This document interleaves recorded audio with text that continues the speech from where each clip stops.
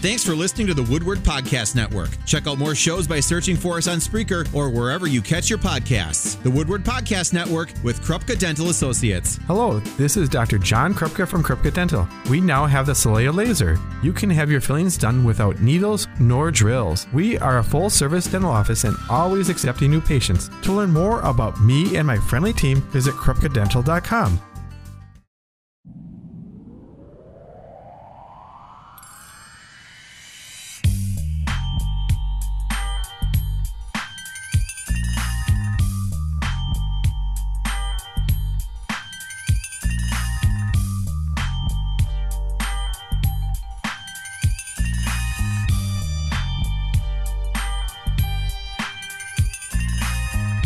All right, you're listening to Outside the Box with Ben Cominos here on WHBY. Outside the Box is brought to you by Hooper Law Office, providing a pathway to your legacy.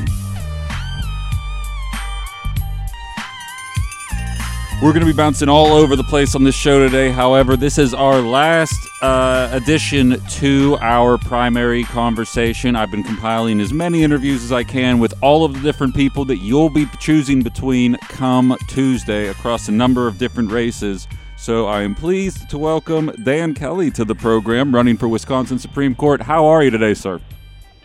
I'm doing well, Ben. Thanks so much for having me on your show. No, I appreciate you making some time for us here.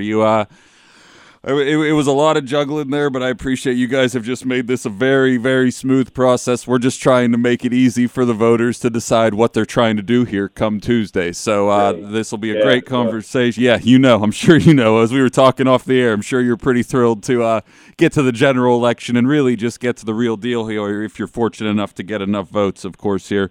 Let's jump right into it, though. That's right. Yeah, for sure. And let's just jump right into give the listeners here a rundown about your history here, what you've been doing experience-wise, and everything like that. Sure. So, as they might remember, I've already served them as one of their Supreme Court justices from 2016 to 2020, and I have to say, it was the greatest professional honor of a lifetime. For a couple of reasons. One, because the relationship between the people of Wisconsin and those in office is the relationship between boss and servant, and they the bosses loan some of their authority through the Constitution for us to use on their behalf, and they do it in a really careful way. So they tell those of us in the judiciary, we've got one job for you, just one. Please pay attention, do it well, but it's just one job. And that is to use the existing law to resolve the cases that come before the court. And so I understood that in every case that I addressed, I was working on behalf of the bosses with the authority they loaned to me. And I got to tell you, Ben, I had the best bosses a guy could ask for. So that was just a joy. But before coming to the bench, I spent most of my career in commercial litigation, one of the largest and oldest law firms in the state of Wisconsin. And in addition to that, I was a well-known constitutional conservative long before I got to the bench, largely because I helped lead the Federalist Society in Wisconsin for 15 years before I was appointed to the bench. And you might know that organization has as its sole purpose helping people understand, promote, and apply the original public meaning of our constitutions, and specifically addressing the role of the court within that constitutional framework. So I loved my time on the court serving the folks of Wisconsin. The work of a justice is pretty straightforward. You spend your days reading, researching, and writing, and I love doing that. And so as I've gone around the state the last couple of years, I've been doing a lot of presentations on the proper role and function of the judiciary. And after I've gotten done, folks have come up to me and said, look, we want to make sure our next Supreme Court justice is someone who has a long-proven record of honoring the Constitution and the rule of law. And they told me they saw that in me, and so they asked me to run. And so that's what I'm doing now. And we are closing in, as you mentioned, on the primary election. Actually, I guess the end of the primary election season. So please, everyone, make sure to get out and vote for your preferred candidate no later than 8 o'clock on Tuesday, this coming Tuesday, and because this is really the responsibility of the people of Wisconsin to decide who will be best in serving them on this court. And so I trust their judgment, so I encourage them to look at the backgrounds of all 4 candidates real carefully. And as they do that, I hope that brings them to me, because I would be so very honored to have their support and their vote as we go through this process. So I'm aware, and we're going to actually jump into this a little later on in our conversation, but I'm aware you've been very, you've taken the traditional approach here whenever it comes to talking about how you would rule on certain cases. You don't want to talk about that before you actually have all the information presented in front of you, and I'm going to respect that, of course. That's right. But at the end of the day, public perception is most certainly, especially in the line of work that I work in, what we have to work around here. And I think in the eyes of a lot, at least for the purposes of this primary, you have Judge Protasewicz and Judge Mitchell as more left-leaning, and Judge Dorow and yourself as more right-leaning. What do you think is the biggest differentiating factor between yourself and Judge Dorow? I think it's a question of having a well-developed judicial philosophy and a substantial body of scholarship. So during my time on the court, I wrote many landmark opinions on constitutional issues, and the totality of my work has been cited, quoted, or relied upon hundreds of times by courts here in Wisconsin and across the country. And of course, there's the writing that I've done off the court when I was asked to write a groundbreaking manual on legislative oversight, part of which traces out the history and the constitutional authority that the people of Wisconsin have loaned to each of the branches of government, and describes why it's so very important that they each stay within their own lane. They not go poaching the authority that people have given to the other branches. And so it's a question of having a well-developed body of scholarship. So with Jennifer, and I don't want to detract from any of the good work that she's done as a trial court judge, because she has done good work as a trial court judge. But this is about the Supreme Court.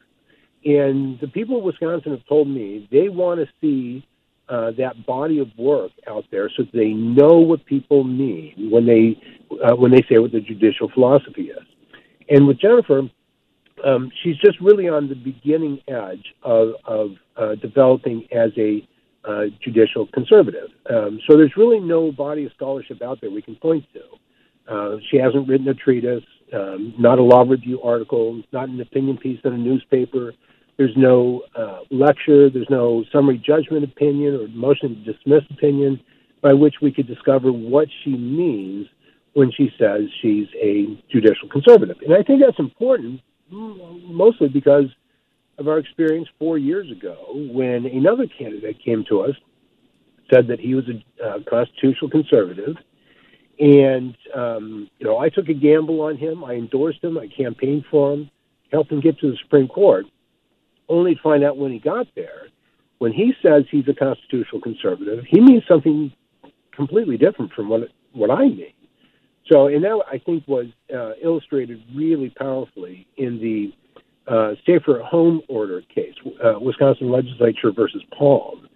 So Justice Rebecca Bradley and I, we wrote about how that order was unconstitutional because an executive branch employee reached over and grabbed the legislature's authority and used that to make law in the executive branch. And Brian Hagedorn dissented. He thought that order was just fine, and he actually criticized Justice Rebecca Bradley and me for our constitutional analysis. He said, I don't see any problem with an executive branch employee making the law. So it matters what someone means. And so I think that's probably the big difference between Jennifer Dorow and me is that I have that long, large body of scholarship that demonstrates exactly how I approach the Constitution.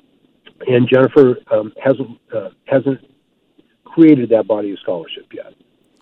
Let's dive into that term, constitutional conservative. There, we've been running a spot here. I don't remember the name of the group that runs it here, but they refer to you as a constitutional conservative as well. How do you define that term? I guess what do you mean whenever you say that? Sure. So let's start with the phrase itself. So when we talk about constitutional conservatism, what we mean is conserving the original public meaning of the Constitution. So the idea is this, that the people of Wisconsin have all the authority to create and maintain governments, and the way they do that is by constructing a constitution, so that everybody who occupies an office in state government is using authority that they have borrowed from the people of Wisconsin as expressed through the Constitution. And so we understand that the type of authority that we exercise is limited by what the Constitution says, and we understand that all of government's work has to fit within the confines of the Constitution. And if they venture outside of that, then that is acting without authority. So it's really a question of understanding who your bosses are and what they've asked you to do. So in the judiciary, we look at that and we say, well, the people of Wisconsin in Article 7 of our Wisconsin Constitution said that they have loaned us the judicial power. And that's pretty simple. That's using the existing law to resolve the cases that come before the court. Now, that is an immensely important limitation on what jurists are supposed to do. And that is in contradistinction to those who we would call activists.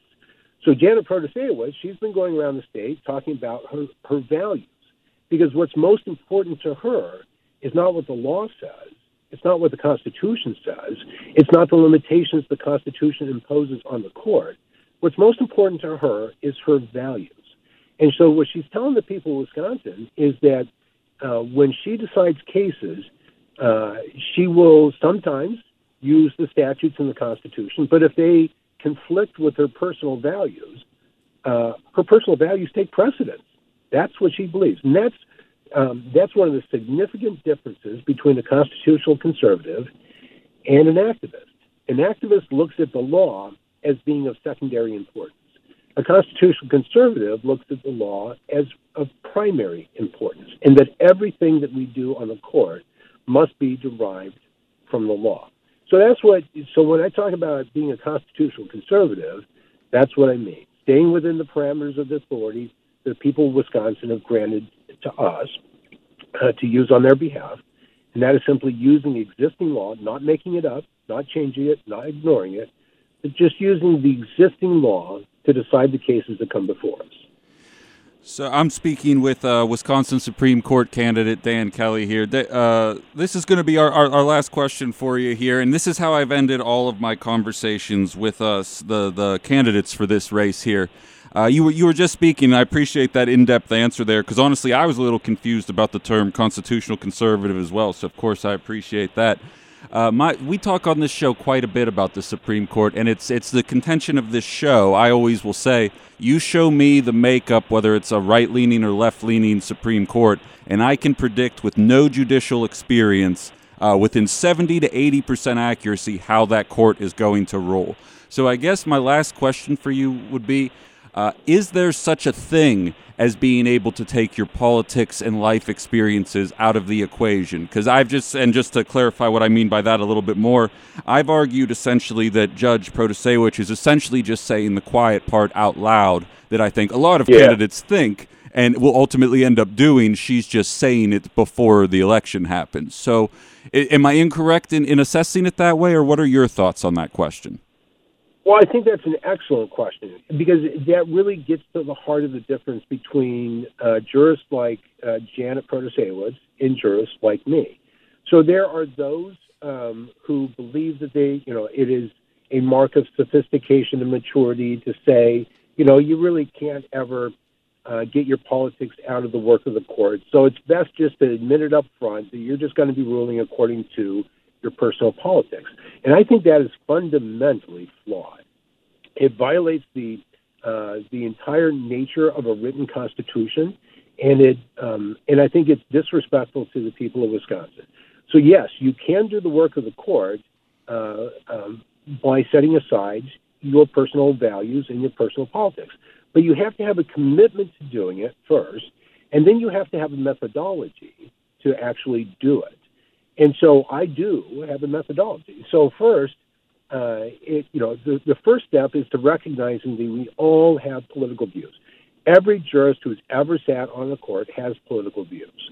And if someone tells you they don't, they're not being honest with you. The question is whether you can set them aside to do the work of the court. So the first step is to acknowledge it and then develop a methodology to set it aside. And here's mine. So I start with in analyzing cases and writing opinions, I always start with the premises, the law that are applicable to that case, whether it's a constitutional provision, a statute, a regulation, or the common law. And then I use rigorous logic to move from those premises all the way down to the conclusion. And when you get done, you should be able to look back and see an unbroken chain of logic connecting the conclusion to the premises, the laws. And if you can, if it is an unbroken chain, that's your guarantee that the conclusion is commanded by law and is not infected by the jurist's personal concerns.